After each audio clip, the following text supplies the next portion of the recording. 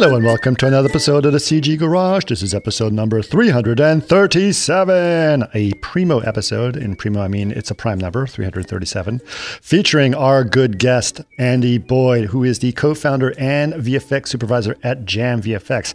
I've known Andy for quite some time. He and I worked at Method back in the day, which was a lot of fun.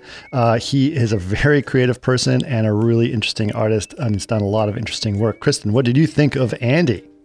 This was a great podcast. I loved it. You get to kind of hear his story just going from South Africa to London and now LA, which, as you said, he has his own studio, Jam VFX, in Culver City near us. And you also asked the question, why are South Africans dominating Houdini? And he explains that as well. And then you guys go into a section of kind of visual effects and bidding on different jobs and the difference between like why people are moving to Vancouver to be for the tax reasons, but not necessarily necessary now. So as you'll explain it a lot better than me, but that was really interesting. Yeah, it was. I mean, it's a lot of, especially with COVID, people working from home, and then the geographic location is not necessarily as important anymore. And you're wondering why there's these tax incentives based on geography.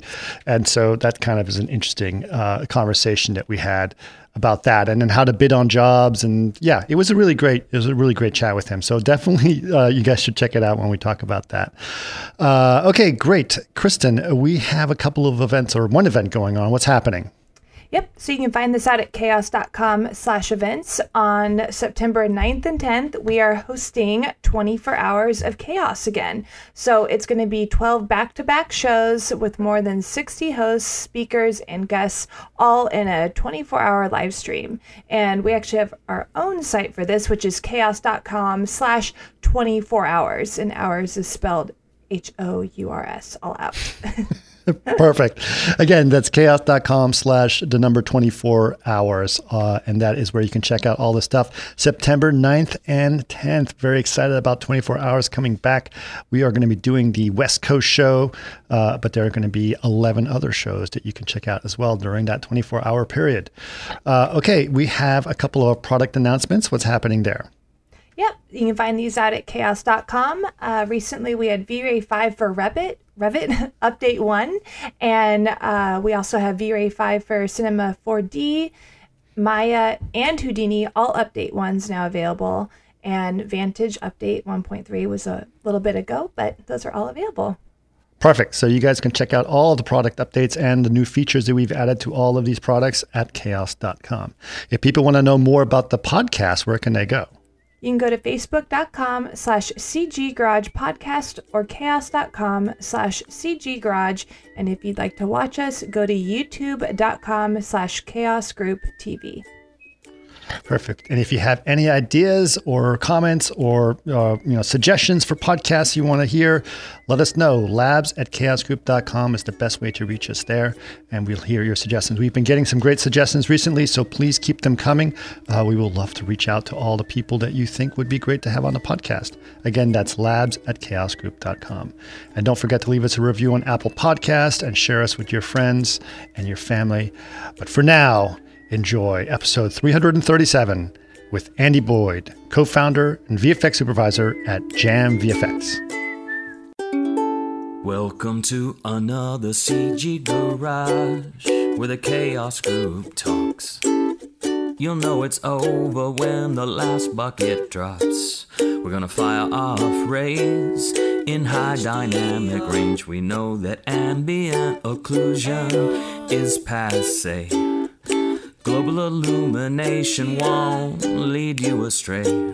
And while image-based lighting is really swell, you need to make sure everything has Fresnel.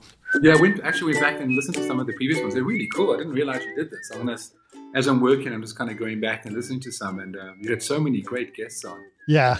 And I kind of feel quite humbled. It's like everybody's so professional, and I come along and I'm like, oh shit, it's like an ordinary guy that somehow slipped his way into the podcast. No, absolutely not. You're not an ordinary guy, and it's awesome to have you. In fact, Melissa Knight says hello. By the way, she says hi. Oh, super! Yes. Yeah. So she said, "Oh, tell Andy I said hi." I said, "Absolutely." Now, listen, Andy, you and I worked together at Method. I remember that was the first time we started working together, which was a lot of fun. But I have a question for you because I've had a few South Africans on the show, and all of the South Africans I know were big Houdini experts. Now, what is the secret? What is the secret? Why is South African visual effects artists so good at using Houdini? Where did that all start? Yeah, it's quite funny actually because when I first started in 3D, I'll bypass how I got into 3D. I'll tell you quickly. I'll do like a super short version so no one gets bored.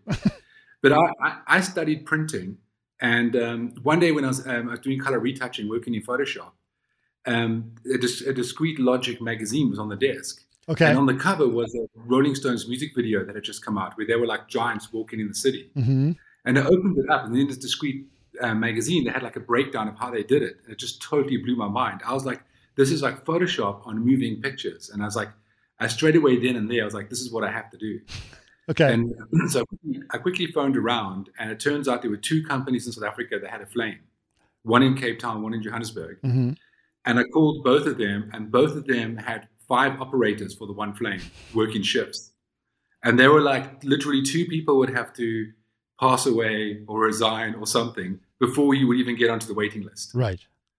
But the one company I called, they said, we don't need a compositor or any flame, but we do need a 3D person. Mm-hmm. And I was like, 3D? That was pretty cool. Well, what do I need? And they would say, well, come in next week Thursday and bring a show reel.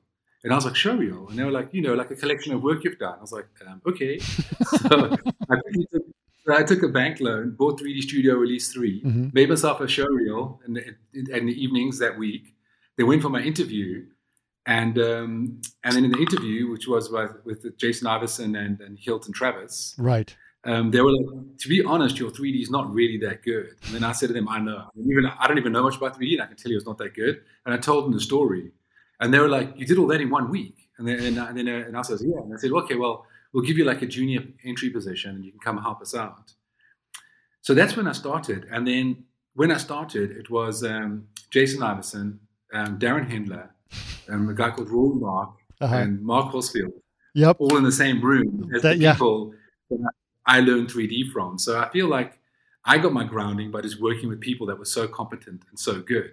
Right. But the only one using Houdini, though, was Jason at the time. Darren was using Softimage. Right. I started learning Softimage, and so was Rory.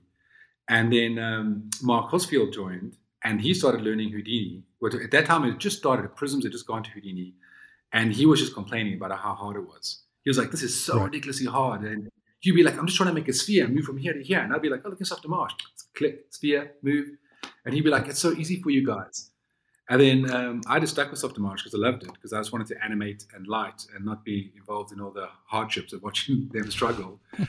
And I learned Softimage, and then went to XSI, Softimage, Maya, XSI, back to Maya, before I actually got into Houdini. So I had many, many years before getting into Houdini. And even though the whole time in the background, Jason and Mark were just killing it with, these amazing things they were performing in Houdini.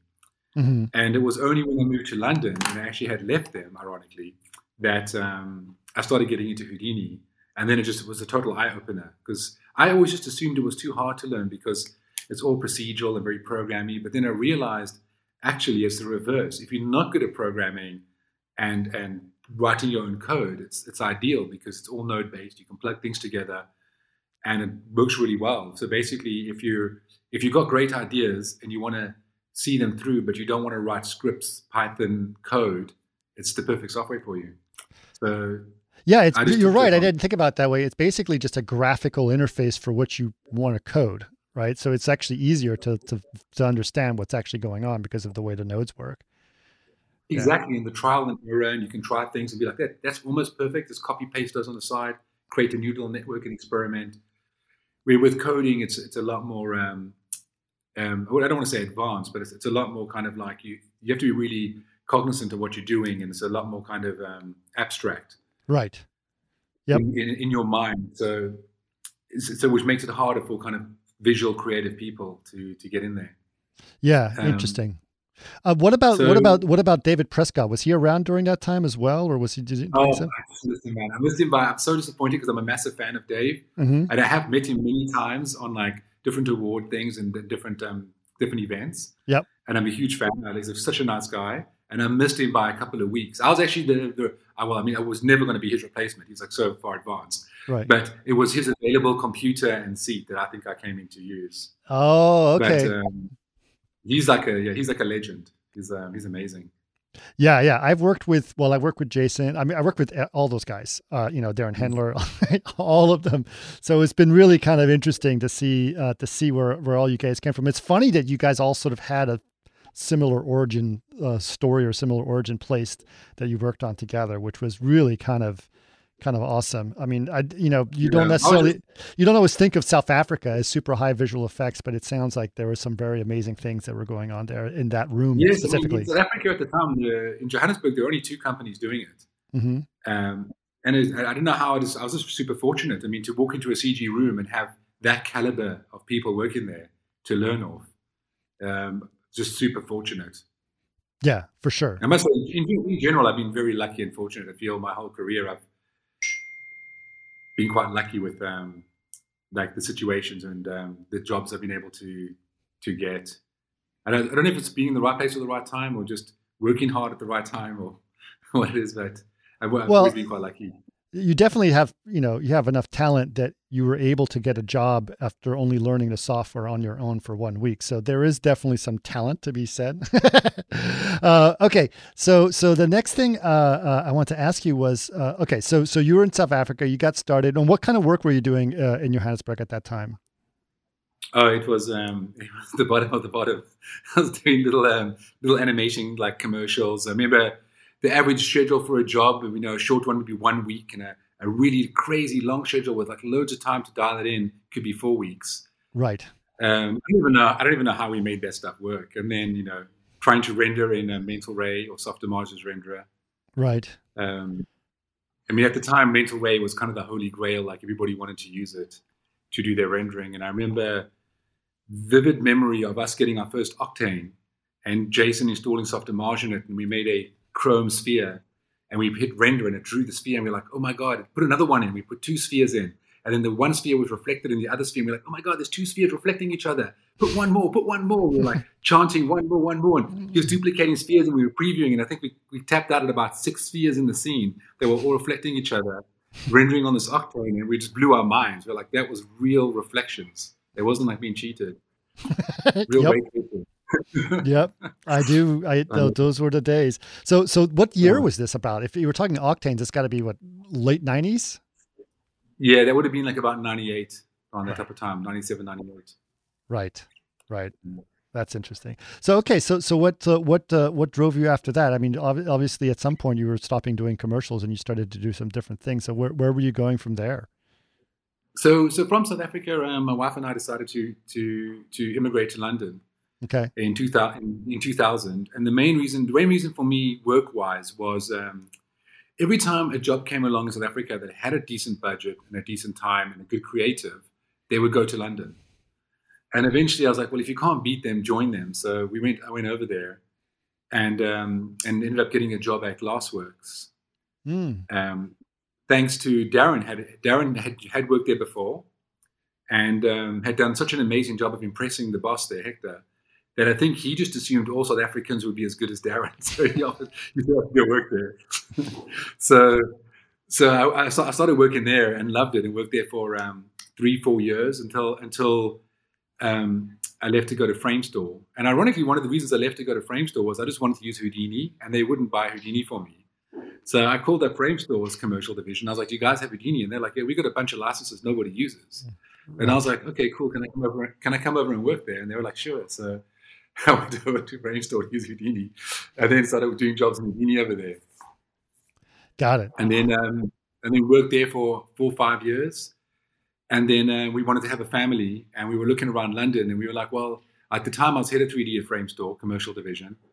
And I was like, I earn a good salary. It's like career-wise, nothing was really going to change drastically. Like my salary wasn't going to double. Like nothing crazy was going to happen.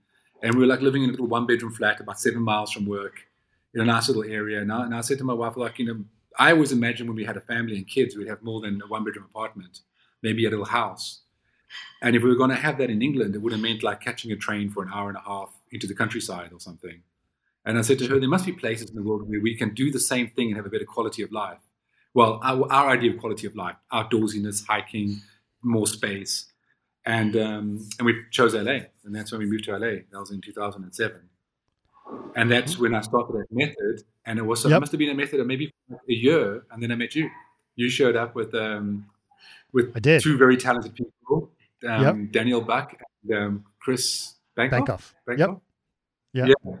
And introduced me to some amazing technology, V-Ray, and the whole and the whole workflow. And I mean, and the whole workflow. I mean, I think you guys really elevated that company. I think when I joined there, they were just kind of, they were in that typical small studio.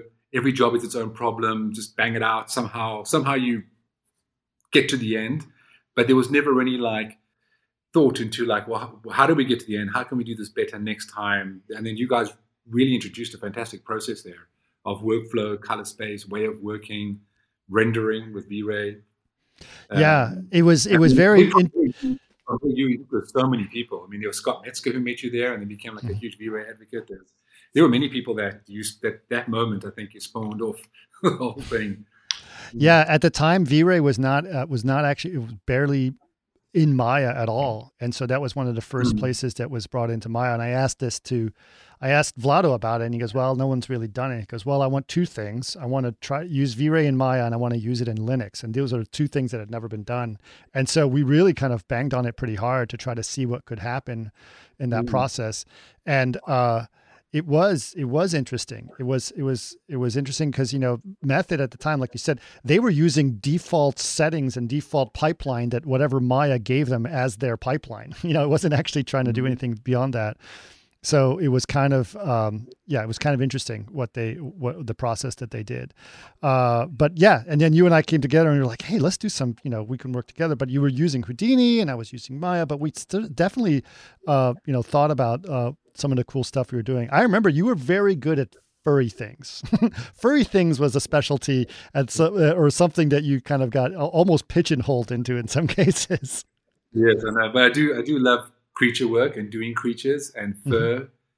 So it's a good thing. Yeah. So what were some of the favorite projects you were working on, back at Framestore and at Method, some of the cool things you were working on there? Yeah, well, the one job I loved was that first squirrel I did. I don't know if you remember that one. It's for Bridgestone Scream, a little squirrel like screams in the road. And that was quite fun just because for the first time I wasn't in a big studio anymore. Because at Framestore there was a lot of technical support in the way there were a lot of other smart people to bounce ideas off. And if you got yourself into a bit of a bind trying to solve a problem, like for example, previously at Framestore, I had a lot of smart people in my department, like Dan Seddon was one of them. You should try to talk to him, actually. He's such a fantastic guy. Oh, okay. I'll send you his details. And I would be like the creative with the fur and the creatures, and then he was sitting next to me writing a fur procedural for RenderMan. And I'd be like, it'd be great to have an attribute that could drive this, and you'd like code it for me. So you had like a strong support base like that. Right. Then when I went to Method, there was like none of that. It was just me and myself and I. And so when I was doing that scroll, it was like a real rewarding experience because then I had to dig into the CVEX and the code and do a lot of that myself. And then it's actually kind of amazing what you can achieve when you kind of like forced to do it. So I was quite proud of myself for getting that to look good and what it achieved. And then Houdini actually took a lot of those fundamental ideas and principles I put into place. And actually that became the beginning of them implementing their own fur system, which is what I still use today. And it's come a long way in like recent versions. Yeah. And in fact, I have a creature job we're doing now for a feature film. I have to do an orangutan, and as I'm going into it now, I'm just thinking about like what am I going to render it with? Because if I'm going to render with Mantra, which is normally what I do, just because of the fur procedural, you can render so many millions and millions of hairs. If I use Redshift, which is what we use for a lot of our other rendering, you actually just can't use it because you have to have geometry that gets converted, and then you've gone from millions of hairs to thousands of hairs. Right. So I was actually going to look into V-Ray as well and see what's going on, because I know Ross has been using it a lot and he's been telling me it's the implementation of it in Houdini now has become pretty good. Yes. In fact, I would be happy to help you out with that information. I'm very close with the developer as well, and he's a really good guy. And obviously, V-Ray has been a big part of that process. And we're actually doing a lot in USD as well. And Houdini is the best place for us to do all these USD things. So, definitely. I've got a nice long schedule for that one. It only delivers next year, April, and I can start now. So okay. Well, I definitely let you know about that. So, yeah, interesting. So yeah, fur has always been a challenge. You know, I never, when I was doing CG to start, you know, it was always like, I was always doing cars or hard surfaces or, you know, buildings, environments. And so characters in fur was not always something I was doing, especially with full ray tracing. But I definitely, you know, learned a lot about that process, and it's hard. It's a hard problem. But yeah, I love working in fur now, and hair as well. You know, and the hair shaders with melanin levels and all those types of things are always kind of interesting as well. Well, that's really cool, Andy. I mean, that's great stuff, and definitely interesting what you've been doing. So tell us a little bit more. So obviously, you know, you and I were at Method for a while. I left Method. I think you were still there, but what did you do after Method? So after Method, I was there for 5 years, and then left Method to go to MPC. Oh, okay. And then I was only at MPC for a year and a half, and for for a very long time, I've always wanted to start my own studio. It's been a kind of a dream of mine. Right. But I've always known that, you know, like it's not a one person thing. You need that like core team of people to start it with. And one person I've always loved working with, we actually met at Glassworks in 2000 and have kind of worked on and off nonstop. But by the time I got to Method, we would do every job together, was Jake Montgomery. He's a flame compositor. Yep. So every job I led the 3D on, he led the compositing on. And then he went to MPC, and then I basically followed him, because without him, I just felt like my other half was gone. Right. And then I followed him, and then we did the same thing at MPC. Every big job we did, I led the 3D, he led the compositing. Right. And we did quite a few successful campaigns together. And I told, and he as well was also quite keen to start his own company or start our own thing. But we both agreed we were missing that third special person, which would basically be the producer, EP type person. And then at MPC, we met Asher Edwards, who was the EP there. Mm-hmm. And then it just kind of all put together. We all got on really well. We were all similar, like-minded, and had a similar vision of what we wanted to do. And then we left and started Jam in 2014. Okay. That was 6 years ago.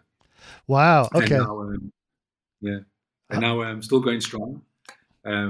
Up until now, I've been doing mainly commercial works, 1 or 2 Netflix things here and there, like long form stuff. And now we've actually hired a new EP of film and film in long form, and doing a real push for that, and just got awarded a big feature film for Legendary. Right. Which is quite exciting because it's the CG creature I was telling you about that I need to R&D different ways of rendering. Uh-huh. So it's really exciting for me, because haven't done so many creatures for commercials. I've always said, like, I would love to do one for a big feature film, and then show the big feature houses how a small place can do great creature work. Right. So here's my opportunity. I better do good. Well, that's really cool. Well, how big, you know, obviously you said you started in 2014, so that's been 6 years. So how many people are you guys now? I mean, how big is your We're about 33 staff, 33 to 35 staff. Wow. And there's generally about 10 to 15 freelancers in the building at the same time. So okay, there's always about 40 people around. Yeah. And what was that experience like, starting your own company? I mean, obviously, you know, you start with your core group of people, like you mentioned. You got Jake and you got Asher, right? And that's pretty good tight group. But starting a company, that's hard. What was that like?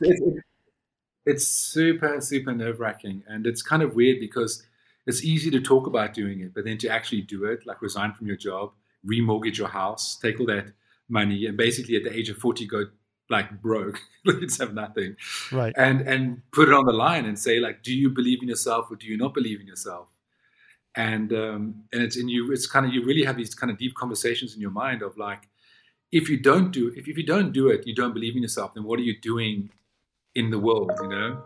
Right. So you have to kind of go for it and do it. And then it is really nerve-wracking. And I say that that first year is really tough, because you're basically saying, we won't earn a salary for a year. We've taken all our money we've saved up you've accumulated up to the age of 40, throwing it into your company, and then mortgaging your house to raise the rest of the money, and then being like, I really hope clients come. Like, will they come? Won't they come? People say they will come before you start, but then when you do, nobody wants to be the first person to do a job with you, and It's really hard. And it's kind of funny how you start off like, we had some between the three of us, we had some fantastic like client relationships with head creators at agencies, and it's quite interesting that when you start your own thing, nobody wants to take the chance and be your first job, because then they're next on the line for telling their creatives, or the creatives to, they're the ones saying, I don't want to go to one of the guaranteed big shops. I want to go to these small guys that started up. And they're like, well, what if the job goes to shit?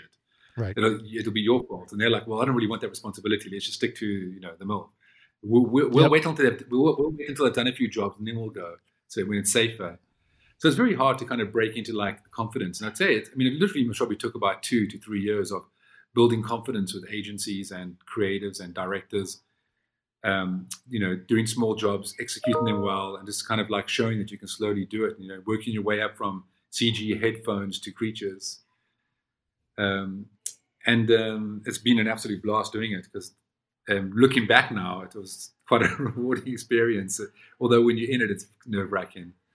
And it's kind of great. Now we've got to the place where, you get to turn work away, because, you are only 30, 40 people, and you kind of pick the projects you want to work on. Yeah. So it's worked out to be a great experience. And what's really been fun though is being the person, because I've always loved building teams and hiring people and watching them grow. But one of the troubles I've always had, especially at like other companies with the politics involved of like hiring and capex and payroll and kind of nonsense they come up with. There's one that if you found someone really talented, you wanted to just hire them. There was a whole process of, well, what work is confirmed? What work is booked? Do we need to hire somebody? Is no one in London we can send over instead of hiring that person? So that was always hard. And now that's gone, because if you see someone that's talented and you want to hire them, you can just hire them. And the other thing that's great is if people are really talented, I've always believed, because that's kind of how I rose up in 3D, is what makes this industry special is it's not like accounting or some other kind of industry where it's very structured, where it's like, well, if you don't have 5 years experience, you don't have 5 years experience, and you can't move up to the next level. Right. In this industry, you could work 1 year, but have worked 5 years in 1 year and have an amazing amount of experience and just be a very hard-working, talented person. Right. And I feel like the industry allows people who are talented and work really hard to expedite their career and move. I really believe in this industry. You can progress as quickly as you want to. It's how driven you are and how motivated and how much harder are you prepared to work than what's required of you. If you're given 10 shots to do 15. Or finish your 10 really fast so you can do more shots. And if you do that, it's almost guaranteed you'll move up quicker than any kind of like structured career. And it's great. It's kind of coming back to having your own company. What's great about that is when you identify that in a person, you're like, wow, this guy is something special. This lady is something special. You can just promote them, give them an increase, and really help their careers evolve much faster without that kind of bureaucratic structure you get in some of those bigger companies. Yeah. Yeah, I can definitely see that. I mean, trying to figure out the talent of people is an interesting thing. I think that some people don't know that. Sometimes people assume that, oh, well, I've worked at, all these big companies and therefore I am talented. And I can't tell you how many times, I don't want to, name names, but several people that worked at very big visual effects companies and they weren't necessarily that talented. So it was a little bit challenging to talk to them, Well, just to add to that, because it's one of my peeve things as well, is in bigger companies though, there's also the aspect of like, how well can you sell yourself as being competent? How well can you communicate, and how well can you communicate in passing conversations with the superior in the corridor or in a meeting? And often those are the values that end up leading to a promotion or moving up in the company.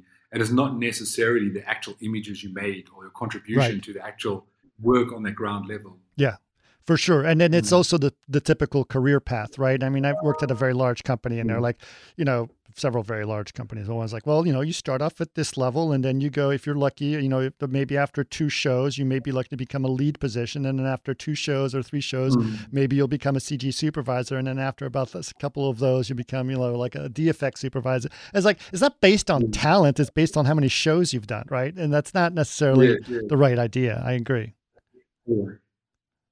Yeah, and I do get why that's like that there, because it's probably just in a bigger scheme of things, it works better. Right. There's probably more talented people than there are positions available. Yep. So it's just a way of like keeping, it's like a dictatorship or something. Like, it looks crazy, but then you like look at the place and you're like, well, maybe that place works well with the dictatorship. Right. I agree, but I do like it. I do agree. It's really awesome to find people with talent, especially young talent.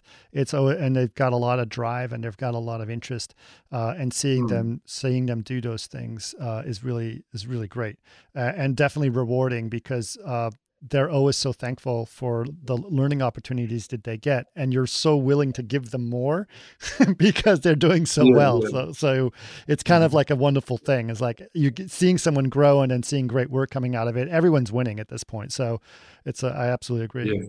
Well, that's great. So, obviously it's the 3 of you guys. How fast was that growth process? I mean, obviously it's challenging, 30 people is not small.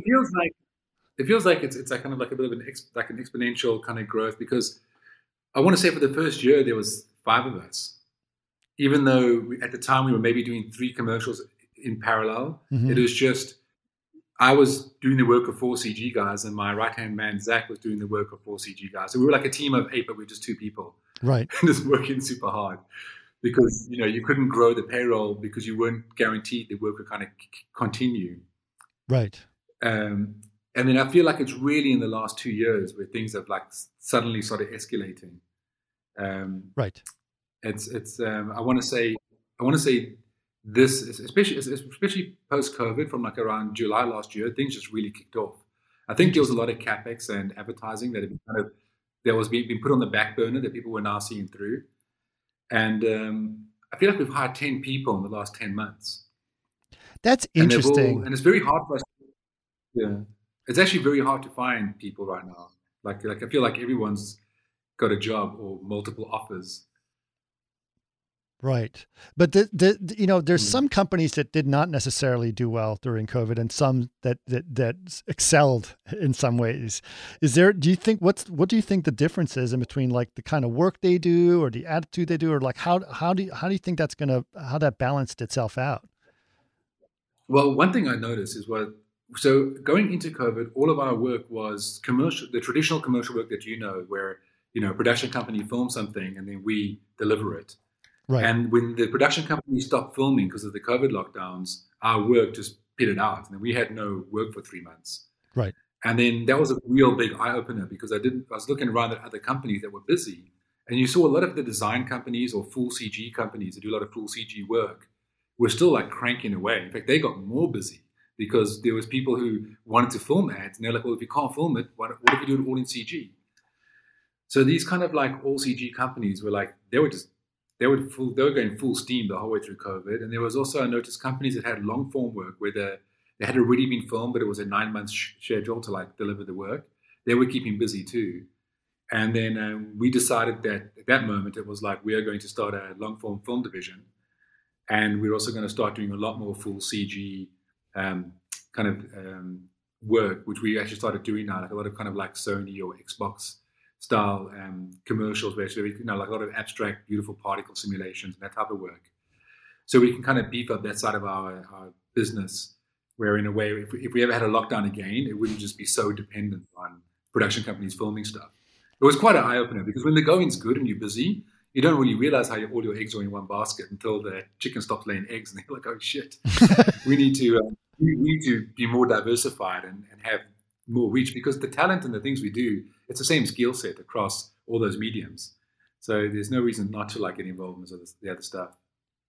Yeah, Absolutely. I think you're absolutely right. It's interesting that you say that, that you guys figured out how to diversify very quickly. I think that's what some people didn't have that ability or didn't necessarily foresee it or couldn't have, it was just the way that they operated just didn't allow that to happen.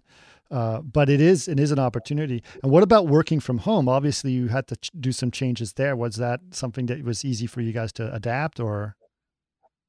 Yeah, well, we were kind of fortunate in a way that someone called Stu Burris, an animator. You might Yes. know him from Method. Yeah, so Stu's like a longtime friend of mine. I'm sure you know him well as well because he's been in the industry for ages. Mm-hmm. He had a kidney transplant like years and years ago.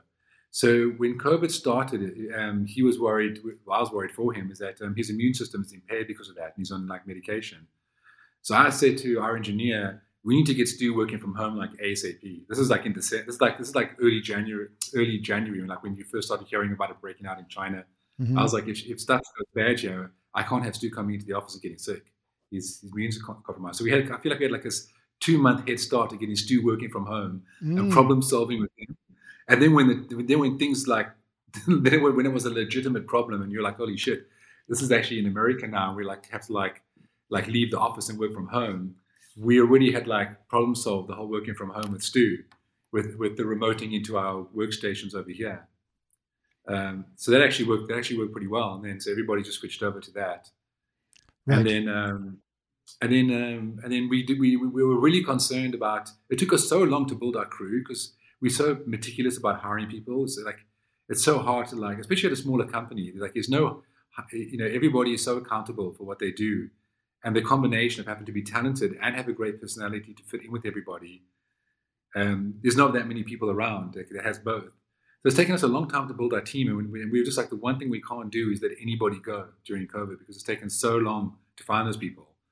And we would just be devastated if after COVID we got busy and we couldn't find those people or they weren't available because they're taking other jobs. So we kept everybody.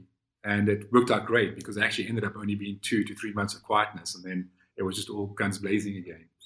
Right. But you were able to survive those 2-3 months, right? That was the thing. You probably had enough saved up on the company to be able to survive that process, right? Yes, exactly.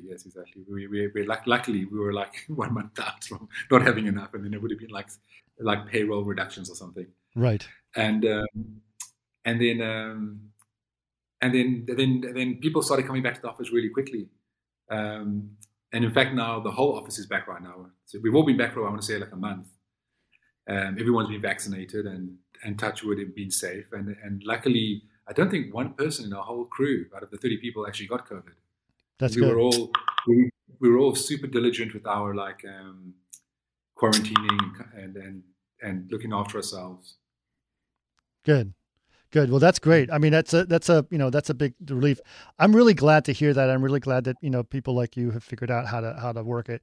Do you feel that post-COVID now, shall we say? I mean, I don't know if it's quite post yet. I still think there's lingering aspects of it that are still around, but do you think that you've learned something new or that there's some things that you're going to take away from this that is going to make you stronger and better as a company?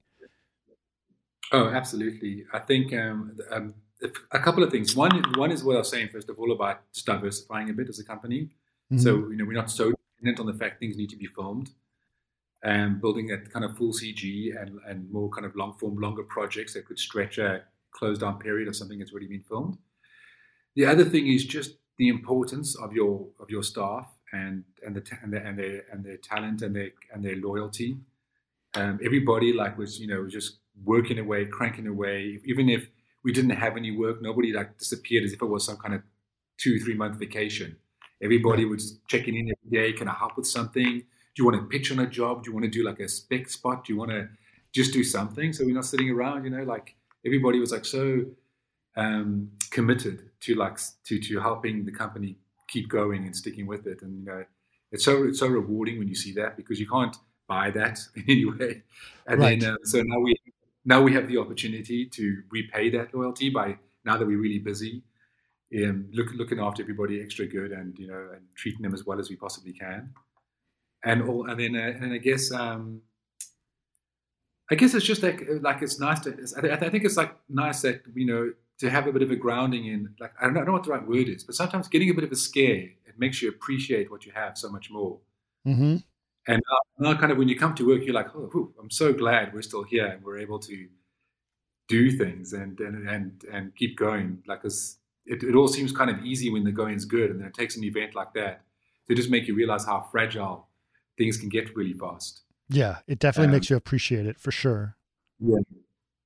Yeah, absolutely. Yeah, for sure. So I have a couple other questions. I want to know, obviously what you were, when I saw some of the stuff you were doing back in, God, we're looking back 12, 13 years ago when you and I first worked together.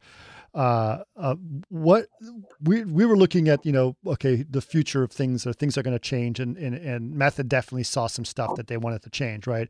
And part of what you and I were doing when we went to Method, like you said, it was a small boutique place that had done things in a very, nice, only solving one problem at a time kind of place. They weren't necessarily thinking about the big picture or where things are going to go. But you and I sort of had the privilege of being part of that company's growth, as you mentioned, right? And figuring out where it wanted to go. What about today? Like, what do you think about now? What's the next growth period? What's the next big thing that's going to happen? Did you think in visual effects or in the industry in general that's going to change the way that people think about visual effects? What's the next thing that you're planning for? Well, it's kind of like a tough one in a way, because our industry is always evolving so quickly as it goes. But to try like jump ahead the next few iterations of and think what's really in the future. I mean, the most immediate thing straight away is just the ability of global work. I mean, it just seems like, if you need an artist in Stockholm or anywhere in the world, it's now a no-brainer. Where before it's like, is this guy going to be remote? How's he going to work? How's he going to connect to the server? Plugging somebody in who's in a different country now is like a non-issue at all. Which is kind of quite amazing within itself, because suddenly your resource pool becomes the planet as opposed to, your city or your like location. Mm-hmm. But I mean, I'm quite excited about the thought of like AI and how it's going to help us with a lot of like remedial tasks that we kind of do. Like, often we do jobs and we don't really have many modelers at our company. So embarrassingly, often we need an asset that is going to TurboSquid and like have a look and buy the asset. Right. It could be a bedroom, some furniture, and it's like arbitrary things that even if you had a good modeler, they probably wouldn't want to model, because they'd be like, dude, there must be someone who's modeled a chair already. And you sit there like browsing like for furniture or a room or some kind of asset. Like say you got a job and it's like a set extension, you need a room. And I think you think to yourself like, why am I as a human like browsing for these things? I should be able to just say to like TurboSquid, I need a boy's bedroom about 16 years old, and then it just presents you with something. And you'd be like, no, something more modern, and then it shuffles it up. And every time you say, yes, that's what I want, it then logs it in the algorithm that there was a checkbox for a 16-year-old's bedroom that meets the criteria of being modern. And then the next person who needs one, their starting point is where you left off. And it feels like to get your assets delivered, you just imagine there must be, I don't know, it just doesn't seem like it would be that far away to have an AI that could just manage that for you. That exists. Where you could there's a tool called Prometheus AI. And it's quite amazing. Actually, I should send you a link to the guy's work, but he literally did exactly what you described. It's an interface. I don't know if he uses Unreal or Unity, but basically he says, make a 80s bedroom of a kid. And he does that. And that is exactly what it does. Now, of course, like you said, you need a lot of assets and you need to feed the AI. And AI is only as good as the stuff that's in it. And how much it learns. But the idea of what it is, it's going to happen, or it is already starting to happen in some ways. So that's amazing. Yeah, I would have thought. Yeah, no. I mean, it's good that you have those thoughts, because I think that those are the way that people need to think, as opposed to saying it's never going to happen. Say, wouldn't it be great if that happened? You know what I mean? Yeah, exactly. It's because it's all those things that like are getting a pretty image that consume a lot of time. That like layout, set building, that you'd imagine that could be AI automated. Yeah, for sure. I want to get back to AI, but you mentioned something just before this is about hiring people remotely and how that's going to change everything.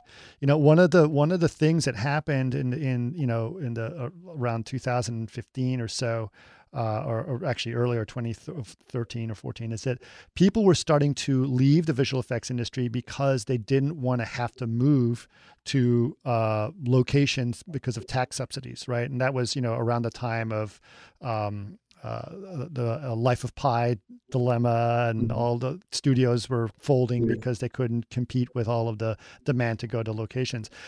Because now does it matter anymore? Are tax subsidies still? Are you still forced? Do you think that's going to matter if you can say, I just want to live wherever I want to live, and then I can just do what I want to do? Do you think that's going to matter anymore? It's amazing you said this, because I had exactly the conversation I had this morning with an EP of a company in Stockholm, because I was talking to them about outsourcing some modeling to them for a project. And we were saying, and I was saying and we were talking about exactly this. It's like, I don't like the whole kind of tax incentive for being in a location. Is it going to start falling apart now? Because, you can't, you're really handicapping yourself. If you say, for example, you're a company in Vancouver, and then you're like, okay, well, we have an office here because on our payroll, the people working there that are considered permanent residents, they're going to get our vendor will get a 40% rebate on that money that's paid to them. And it's like, so, well, suddenly, now you're kind of handicapping yourself a bit, because the other company you're competing against might not be in Vancouver, but they then have the world as a resource for hiring people and the talent for specific projects. So I have this feeling that it's going to kind of go away. We're bidding on a few jobs now. And when we started bidding a lot of TV film work, it's funny, because some of the people you bid with, you say to them, because we really want to get into it, so we want to invest in the project. So we don't mind doing it for, like, I want to say, not like kind of like cost, or like as low as we can. And they'll be better. So so they'll be like, oh, but if we went to Vancouver, we'd get 40% back. So we're like, well, we'll just make our budget 40% less. So we're at the same price. And then some people understand that. They're like, oh, we get it. You really want to do this job, and you want to invest in it and make it great, so you can build like an example of doing more long form work. But other people are like, they just can't comprehend it. They're just like, you're just going to do cheap work because we're paying you a cheap price. And you're like, no, that's not how it goes. They would rather pay more money there and get the rebate, because they feel if they're paying more, they're getting more. And it's just, but then they get a rebate. So it's kind of this weird psychology. But I'm seeing more people get over understanding. Yeah, because we did the same exact thing that you said, Andy. I worked on a feature film at one point, and we actually just said, let's just go lean and mean. And I work with producers, like, okay, we staff up real small, right? But we get really talented people, and we'll be able to do it. And we pulled it off. We did it at the price that they wanted, without the rebate. But we did it in LA. They got pissed off because, for their business model, they actually used a rebate as collateral on the bond that they used for the film. So because they never actually got the rebate, it blew their bond margin. So it has nothing to do with they feel like they're getting better work. It has to do with their how they get their loans to doing the movie. More accounting driven. That's really interesting. I did not know that. Yeah. So and I kind of get it. I mean, but I think you're right. Is at some point the film industry is like, wait a minute, why are we flying all over the planet to do this? Why can't we just work from home wherever you want on the planet and do that? I mean, I had a conversation with some guy in London, right? And he'd need to hire people. And he said, suddenly that's the new incentive. That's the new benefit that everyone's like, can I work from home? Right. And he's able to hire people in Scotland, and that, they don't want to move to London. And he says, but they're extremely talented, and it's great. We just Zoom with them, and they're in the same time zone, so that's even easier. And we go from there. Time zones is the one thing I say, we can't change that. That's the one problem I still have with time zones. Yeah, no. I actually have that issue on a job right now where we're using some freelancers in South Africa, actually. Oh, right. And every single time we post, like, I don't know what it is, but an hour later, the client jumps on the phone saying, can we tweak these 3 things and repost quickly? Right. And then you're like, shit, it's like 11 p.m. in South Africa now. It's not that easy to turn this around. Yes. Yeah. So it can be painful. Yeah, I get it. It is a little bit painful, but that's interesting. Okay, so you're interested in the AI thing, which I think is very interesting. Do you think AI is going to do more than just asset building sets, or what other tools do you think AI is going to be useful for? I think I don't know. I mean, it can carry on. I mean, I guess it just depends on like the implementation of it in the software. But you would imagine that, like, if you were lighting a scene or picking HDRIs, you could just be you could say, give me boy's bedroom, 16 years oldish, where that's modern, and let's have some like sunset light coming through the window, Right. and then render it and preview it for you, like through descriptions. So I mean, who knows? I mean, the AI asset management side of stuff, I imagine, is like, as an artist, it would be the most useful, because it's one of those type of like data management things. It's always kind of painful, and everyone gets into a big thing about the interface and how you manage it, and how it's visualized. But if you took that out of the equation and you just kind of like talked or wrote to your system and it just presented it to you, yeah, for sure. I mean, but then you see all that like deep what's it, deep face technology, or that's where they replace people's faces with AI. Yes, deep fakes. Yeah. And then, deep fakes, and then you start thinking, you imagine like, well, I guess it's going to make its way into compositing and other areas pretty fast. Whether it's cleanup and plugins like that, or whether you're just doing face replacements and. Yeah. For sure. That's interesting. What about pipeline? Do you think pipelines are going to change? Yeah, I mean, potentially. I'm not the most as you know. You're not a pipeline person, which is, I'm asking, is there a non-pipeline that you're interested in? Yeah, but it's my idea of a good pipeline is one that's never seen or heard and just somehow works in the background all the time. Right. Which is kind of our pipeline is at our company. It's like, it's very functional. It's very well written. It's all kind of Linux based. You have control over everything from versions of plugins to versions of the software you're using. You can do it on per shot, per show, per company levels. But like using it is just like a doodle, and you never have to think about it. Right. But it does feel like, what could be really useful as well, and you're surely going to tell me something already exists for this too, but even just like server management and space disk management, no matter how many terabytes of space you have, somehow you just keep filling it up.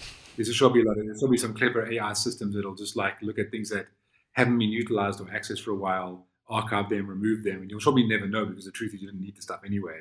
Right. So yeah, I have a feeling on that one. It probably is already software that exists. Right.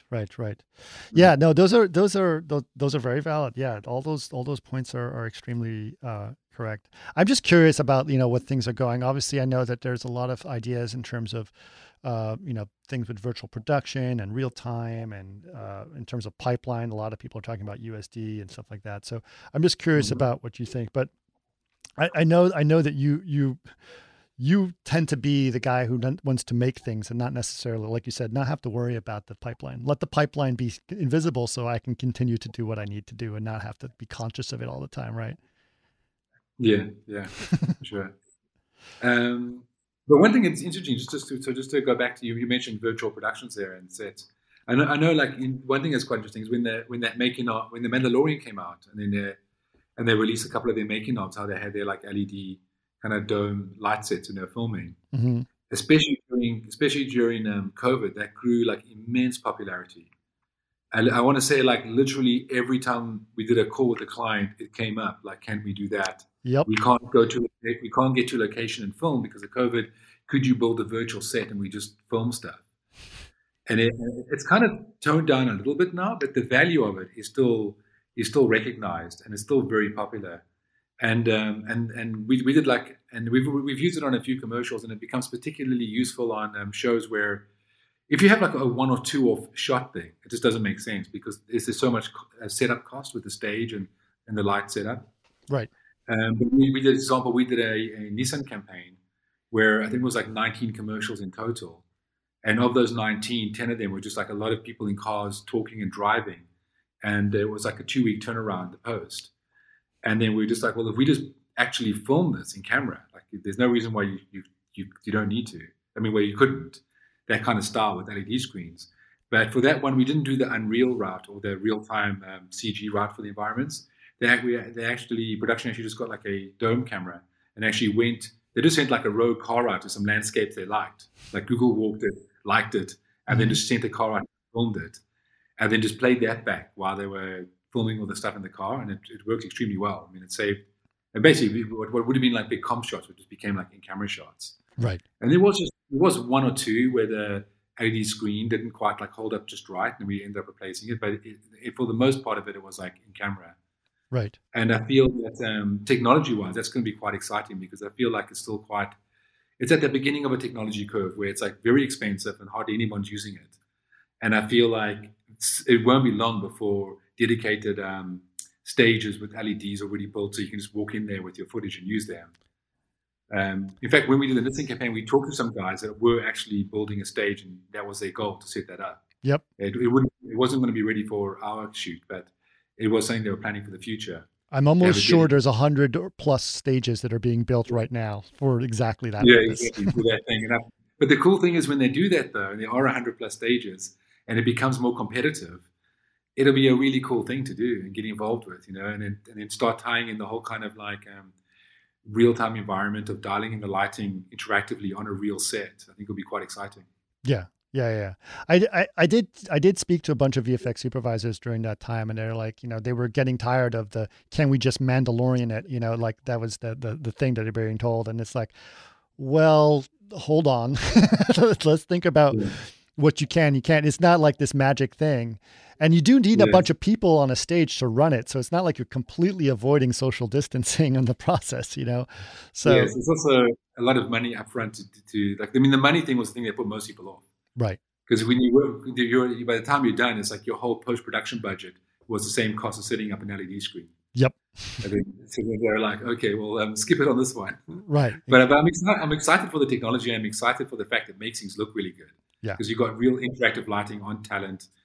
It's so painful when you see like people who are like blue screen, green screen, and then you put your virtual environment in, and then like no matter how much you try, it's just never the same. Yep. And then you see the lighting on some of that stuff, and you're like, wow, it really brings something to the quality of the image. Yes, for sure. I totally, I get exactly what you mean, for sure. Well, it's cool. Well, listen, we're getting close to an hour, Andy, and I really appreciate you coming on and chatting with stuff. I hope to chat with you more and see more what's going on, because it's actually been way too long since you and I have chatted and seen, so maybe at some point I'll be able to come down and see what you're doing over at Jam. Where are you guys located, by the way, in Santa Monica? Oh, yeah, you should come to that, because we moved into a new office. We were in Santa Monica, now we've just moved into a bigger building in Culver City. Oh, in Culver City? Yeah. Oh, well, that's where our office is, so I should definitely come by. Yeah, totally. Come by for lunch or something. Yeah. But that'd be cool. We can talk again as well. Maybe next time I can think of something interesting that will more project CG related, because I don't know how exciting this will be for most people, but you never know. It's kind of interesting. It could be interesting. Okay. And then talk more, and then maybe I could also bring a guest on, bring one of my like technical guys on to talk more about pipeline or other aspects of things. Yes.